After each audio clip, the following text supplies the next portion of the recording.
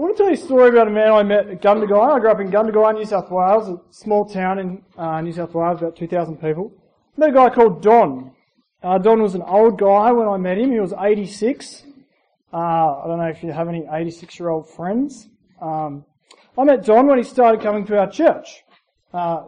He was pretty old when he started coming to church, and Don was a real character. One of those old guys that, loves to tell a story. I'd go to church and he'd tell me stories. And Don's story, his kind of life story, was an incredible story, really.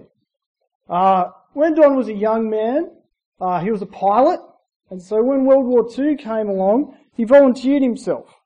Because he was a pilot, they put him straight into the training to be a fighter pilot, to fly those strategic bombing missions.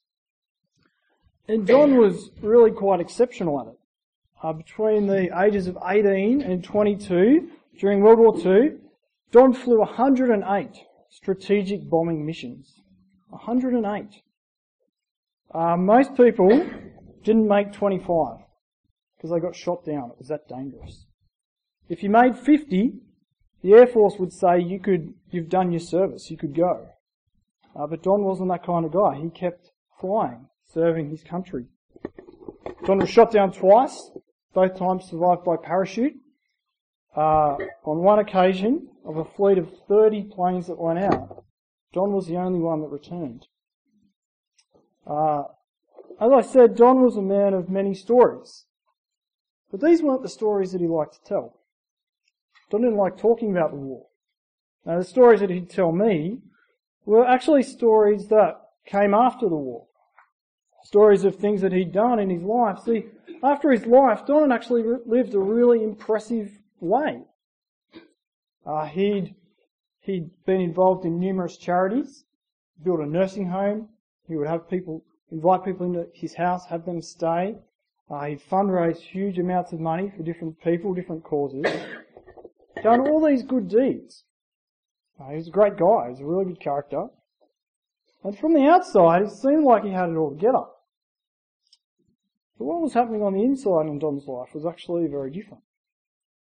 One night, he confessed to my dad. Don and my dad were good friends.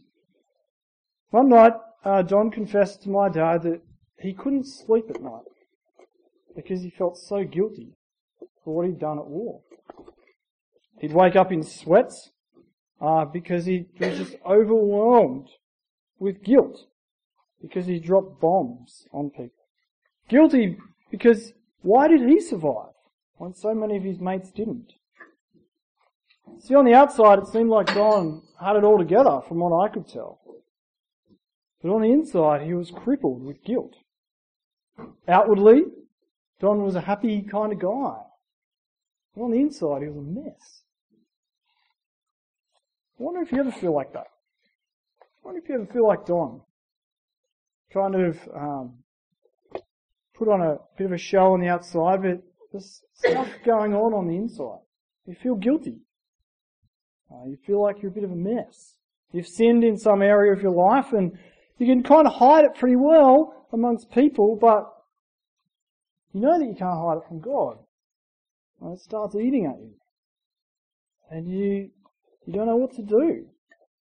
Your Christianity, your walk with God, it feels kind of false and hollow because you feel guilty. It feels like you don't know how to pray. It feels like you don't know what your faith is about. It feels like, well, it kind of feels like a bit of a sham. What do you do about that?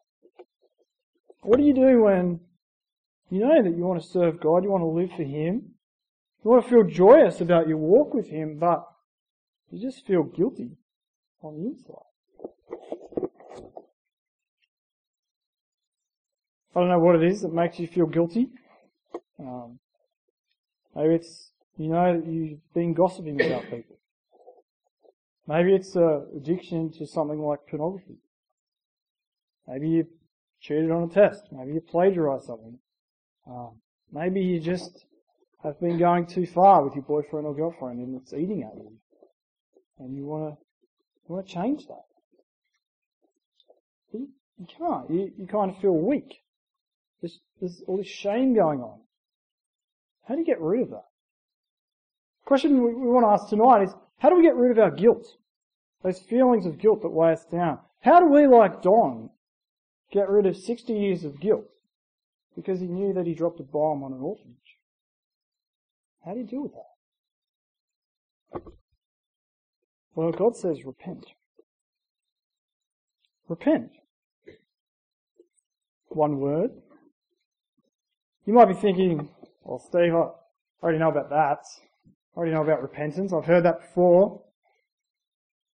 What I want us to ask tonight, as we look at Jonah chapter 3, is, do we really get it? Do we really get repentance? Do we really get the fact that God gives us a fresh start when we come back to Him?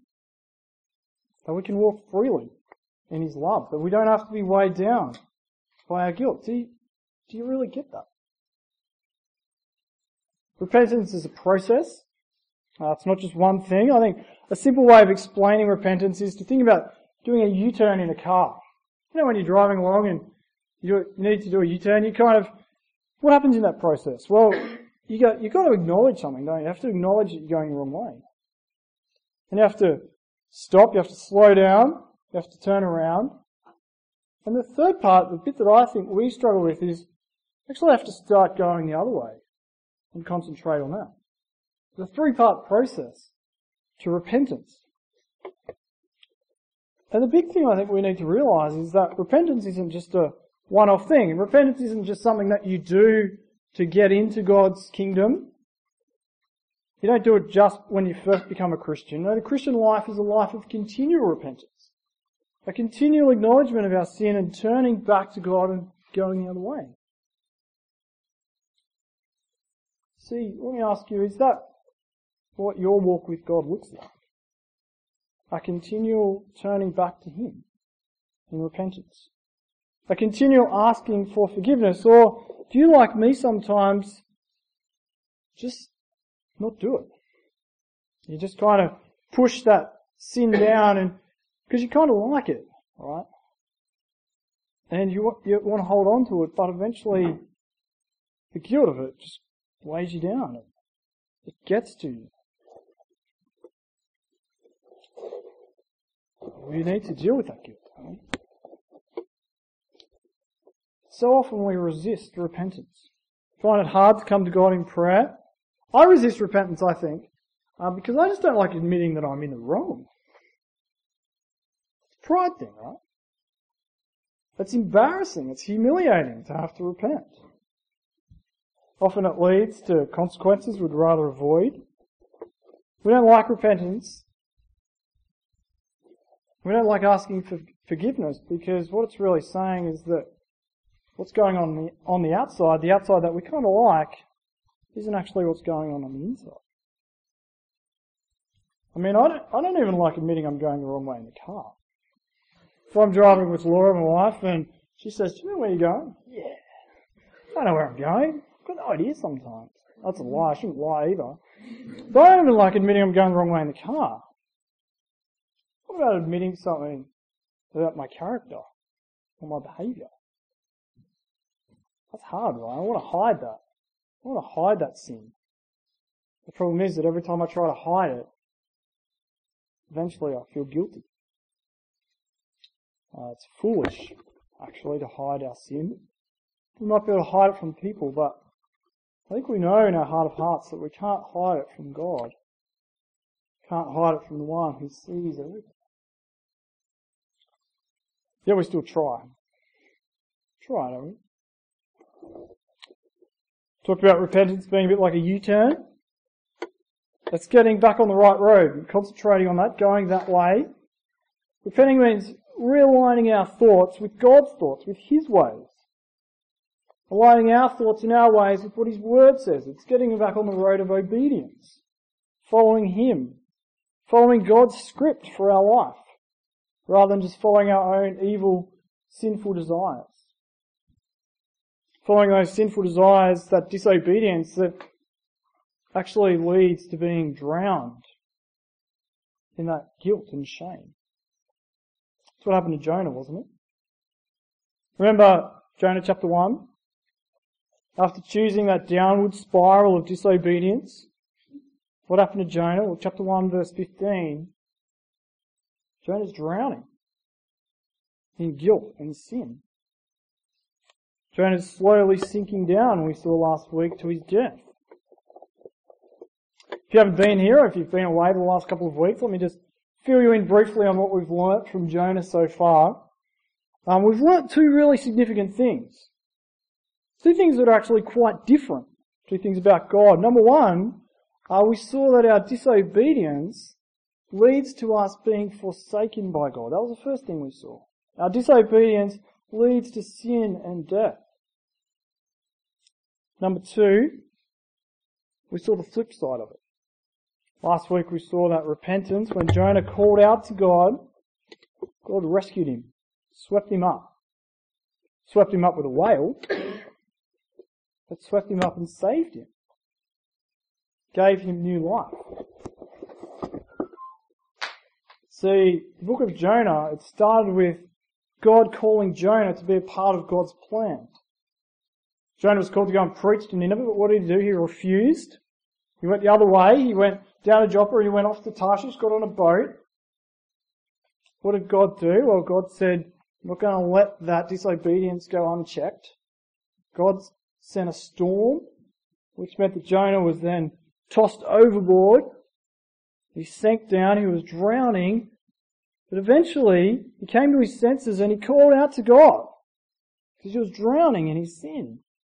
He turned up, and as soon as he did, God saved him. That's what we saw last week. Salvation comes from the Lord when we turn back to Him. See, when Jonah finally realized the consequence of his sin, the consequence of the disobedience he chose, that it actually leads to death, when he looked up to God in repentance, and God swept him up in arms of grace. That's what our God is like. He's merciful and compassionate. God sent a big fish to rescue him. And that fish, well, it spat Jonah out on dry land, on safe land. Big idea of what's happened so far in Jonah is Jonah sinned, Jonah repented, God saved. And now we see, chapter 3, God gave Jonah a fresh start. After Jonah repents, God gives Jonah a fresh start. So if you've got Jonah chapter 3 open in your Bibles there, or on your phone, or whatever it is you're using at the moment, Jonah 3, it starts like it's a fresh start, doesn't it? Chapter 3 starts just like chapter 1. They're exactly the same words in the first few verses. Chapter 1 verse 1 says the word of the Lord came to Jonah.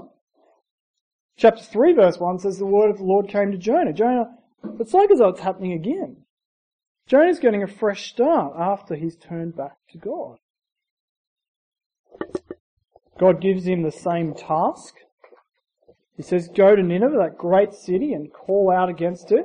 Give it the message that I gave you. Just like before, the word of the Lord came to Jonah, and he told him to go to Nineveh and take God's message. Exactly the same thing happens again. God recommissions Jonah. He's been given a fresh start, hasn't he? It's been reinstated because he's repented. God doesn't make him feel guilty. Doesn't say, Jonah, you need to do this and this and this, and then you can come back into my service. Doesn't make him kind of make up for his sin. No, God welcomes him back in. Welcomes him back into his service. Gives him the same task that God had planned for him all along. And this time, Jonah, knowing his salvation, knowing the wonder that it is to be saved from death and to be given life, well, he gets on board with God's plan. Have a look there in verse 3. Jonah arose and he went to Nineveh, according to the word of the Lord. Finally, it's taken us 3 chapters. Finally, Jonah has got to the place that he was meant to go in the first place. In verse 4, Jonah starts preaching. Verse 4, Jonah began to go into the city, going a day's journey, and he called out the message, yet 40 days and Nineveh shall be overturned. Jonah goes and he proclaims God's message. And what happens? We'll have a look there at verse 5. People of Nineveh believe God. They repent. Just like Jonah did. They call for a fast from the greatest to the least. They all put on sackcloth. It's a bit like a Hessian bag, putting on sackcloth. There's nothing glamorous about it. Last night we dressed up in fluoro. Nick's done the double. He's in fluoro again tonight. Last night we all dressed up in fluoro. Why did we do that? Well, kind of to draw attention to ourselves, right? To go, hey, look how fun I am. I don't know if that was you. That was me anyway. Dressing in sackcloth is the exact opposite of that. To dress in sackcloth is to say, we are worthless. That's to humble yourself. That's what the Ninevites have done after they've heard God's word. They've humbled themselves before God, and they're admitting outwardly that they've gone wrong. What was it that made these people repent, turn back to God? Well, it's simple. They heard the word of God and believed. That's how it worked back then in Nineveh, and that's how God still works today. God's word causes us to acknowledge our sin. God's word calls us to turn back to Him and have faith in Him. Most likely Jonah's sermon was a little bit longer than these 8 words than we get in verse 4. Verse 4 it says, yet 40 days and Nineveh shall be overthrown. I don't think that was the whole message. So there was probably a lot more to that. I think this is just a summary of God's message. What's the big idea of this summary? Well, the big idea is that God has appointed a time for judgment, isn't it? In 40 days, Nineveh will be overthrown. God has appointed a time for wickedness to be judged. It's a message of doom. God's word here says that God will judge wickedness. God will judge sinfulness. It's not a message that we like to hear that often. We heard in week 1, as we looked at the Ninevites, we heard in week 1 just how wicked the Ninevites really were. How in their kind of battle tactics, when they went out and they conquered a town, they would often get the leaders of the other army and they would impale them on stakes. Sometimes they would cut the other leaders' heads off and wear them around their neck. These guys, these Ninevites, were brutal, wicked people. They were incredibly sinful. And so Jonah takes God's message that God won't put up with sinful wickedness forever. He's not going to put up with it. He's appointed a time for judgment. That's a good thing, isn't it? That God has appointed a time to end wickedness. That He'll judge it, that He'll bring the wicked to justice. Isn't that a good thing? That evil and violent people in the world will get their recompense? Do you think that's a good thing? Do you know, they estimate that around 100 million people were killed in the 20th century. Murdered by people like Hitler, Pol Pot, Idi Amin, Joseph Stalin, Fidel Castro, Mao. 100 million people killed by wicked despots last century. God will bring an end to that. God will judge wickedness. God has appointed a time of judgment. He's not going to let that wickedness go on and on forever. He will bring the wicked to justice, just like back in Nineveh's time. Just as Jonah said, in 40 days, this wickedness will be overthrown. But Jonah's message, it has a profound effect on the Ninevites, doesn't it? The people here, they believe God's word and they repent. From the least to the greatest. Even the king repents. Have a look there in your Bibles. Just read out verses 6 to 9. It says, the word reached the king of Nineveh, and he arose from his throne, removed his robe, covered himself in sackcloth, and sat in ashes. He issued a proclamation published throughout the whole town of Nineveh. By the decree of the king and his nobles, let neither man nor beast, herd nor flock taste anything. No, let them not even feed or drink water. But let man and beast be covered with sackcloth. Let them call out mightily to God. Let everyone turn from his evil way and from the violence that is in his hands. Who knows? Verse 9. God may turn and relent and turn from his fierce anger so that we may not perish. What happens here in these verses? Even the king humbles himself, gets up off his throne, takes off his robe, his glorious royal robe, and he puts on a sackcloth, a hessian bag, and he sits down in a heap of ashes. This is the old school way, the 8th century way of confession. It's a way of publicly humbling yourself. It's a way of symbolising your shame before God. It's the ancient way, I think, of getting down on your knees and saying, I'm sorry, God, for the sins that I've done. I'm sorry, God, for treating you and your ways as worthless. That's saying, I deserve nothing. I deserve to be punished. But God, have mercy on me. That's what this dressing in sackcloth means. That's what this humbling itself means. God, I acknowledge my wickedness, but have mercy on me. I wonder if you've done that lately. I think sometimes we fool ourselves into thinking that we're actually not that bad as people. We compare ourselves to people like Hitler and Stalin, and we think we're doing okay. Haven't murdered 1 million people lately. But Jesus kind of ups the ante on that sort of reasoning, doesn't he? Jesus says, though we may not have committed those acts with our hands, we've actually done it in our hearts. Jesus says, if you hate your brother, you're guilty of murder. Jesus says, if you look at a woman lustfully, you're guilty of adultery. We could maybe modernise it a little bit, and we could say that when you slandered that person, you wished they were dead. When you looked at porn last night, you invested in the sex trade. When you plagiarised your essay, you just stole for your own gain.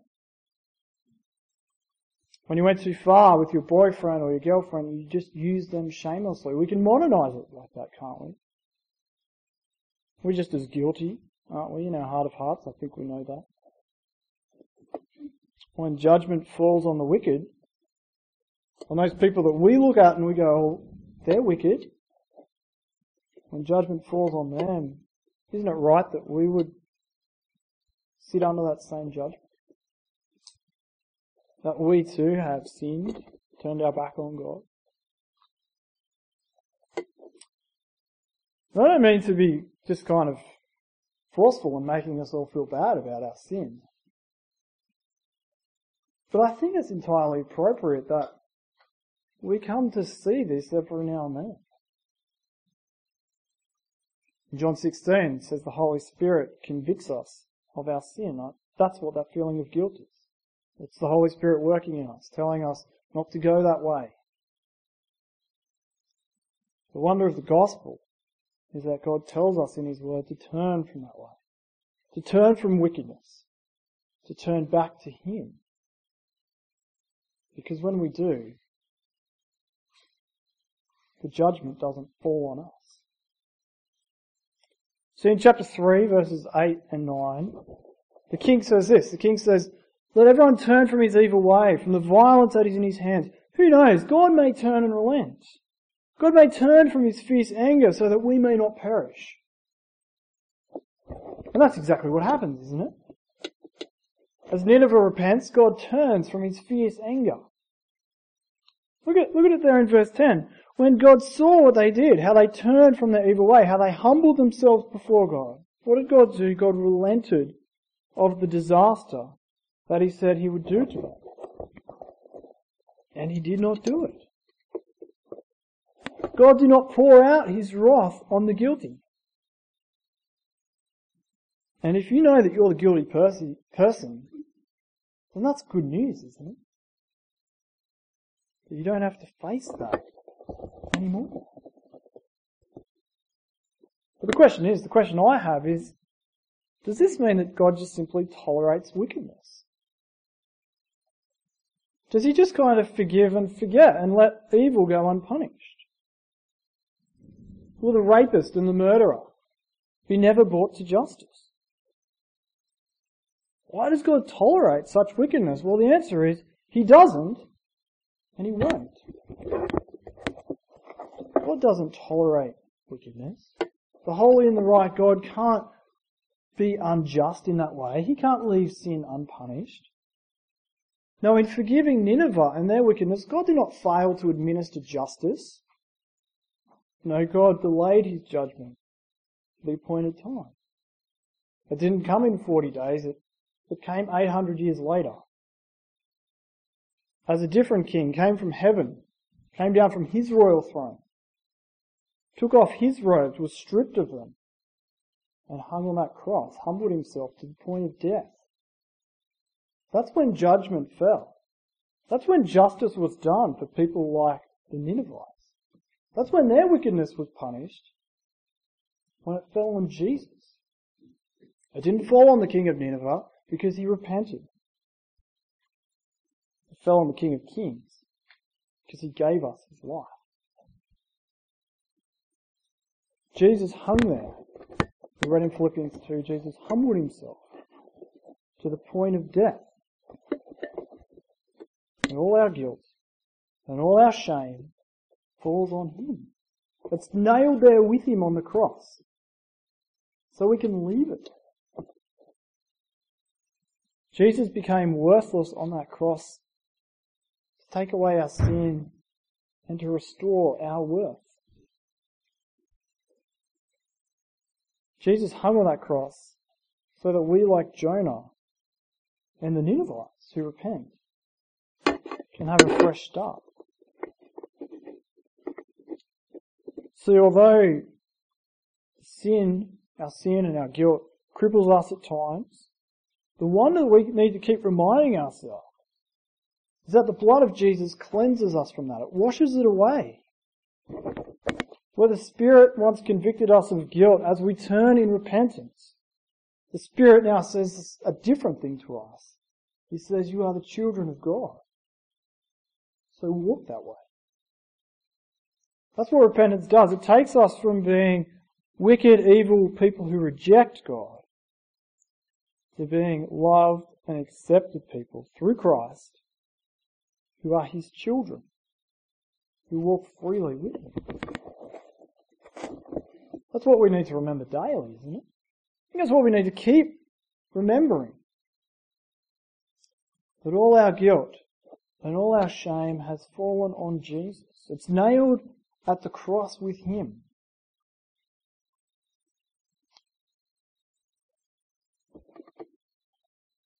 So my question is, have you done that lately? Or are you still hiding those sins, pushing them down?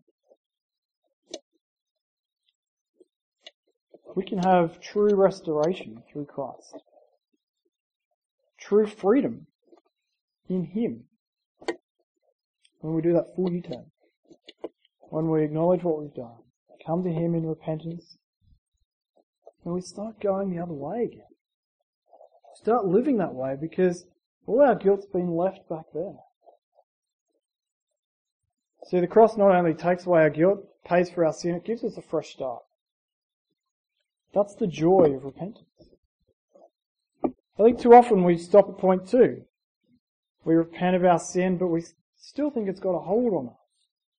And for sometimes if there's an addiction in our life, then that's real and we need to talk about that with other people. But I think a lot of the time we keep hanging on to it. We remember the time when we did that and we think that we can't approach God anymore. We need to remember that it's all been nailed there with Christ. He took it for us. Our judgment, our guilt, our shame has been taken by him. That's how we get on serving the Lord with joy. when we know the joy of our forgiveness. I told you at the start about Don, a man plagued by guilt.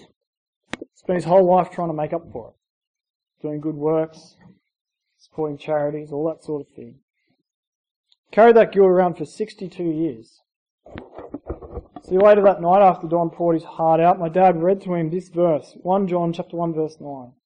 Read this verse, it says, if we confess our sins, God is faithful and just to forgive us our sins and cleanse us from all unrighteousness. Did you hear those last words? God is faithful and just to cleanse us from all unrighteousness. That's God. That night, Don confessed his sin. For the first time, he found Jesus. For 62 years, he'd been battling with this guilt. And that night, Don found peace and joy. The last memory I have of Don, isn't actually of Don. It was at Don's funeral. I met Don's son Lindsay at his funeral. Don died a couple of years after this. And Don's son Lindsay came up to me and he said, I don't know what you Christians have, but my dad found peace in those last few years of his life. He was a changed man. His son Lindsay could recognise that. For Don, he carried around that guilt for 62 years. I want to say to you tonight, don't do that. Don't be crippled by guilt. It hinders the way we serve God. It stuffs up the joy that we should have and should experience as Christians. No, daily, humble yourself, come back to God, confess your sin, and leave it there. Start going the other way. Concentrate on that. And know the joy of your salvation. How about a prayer?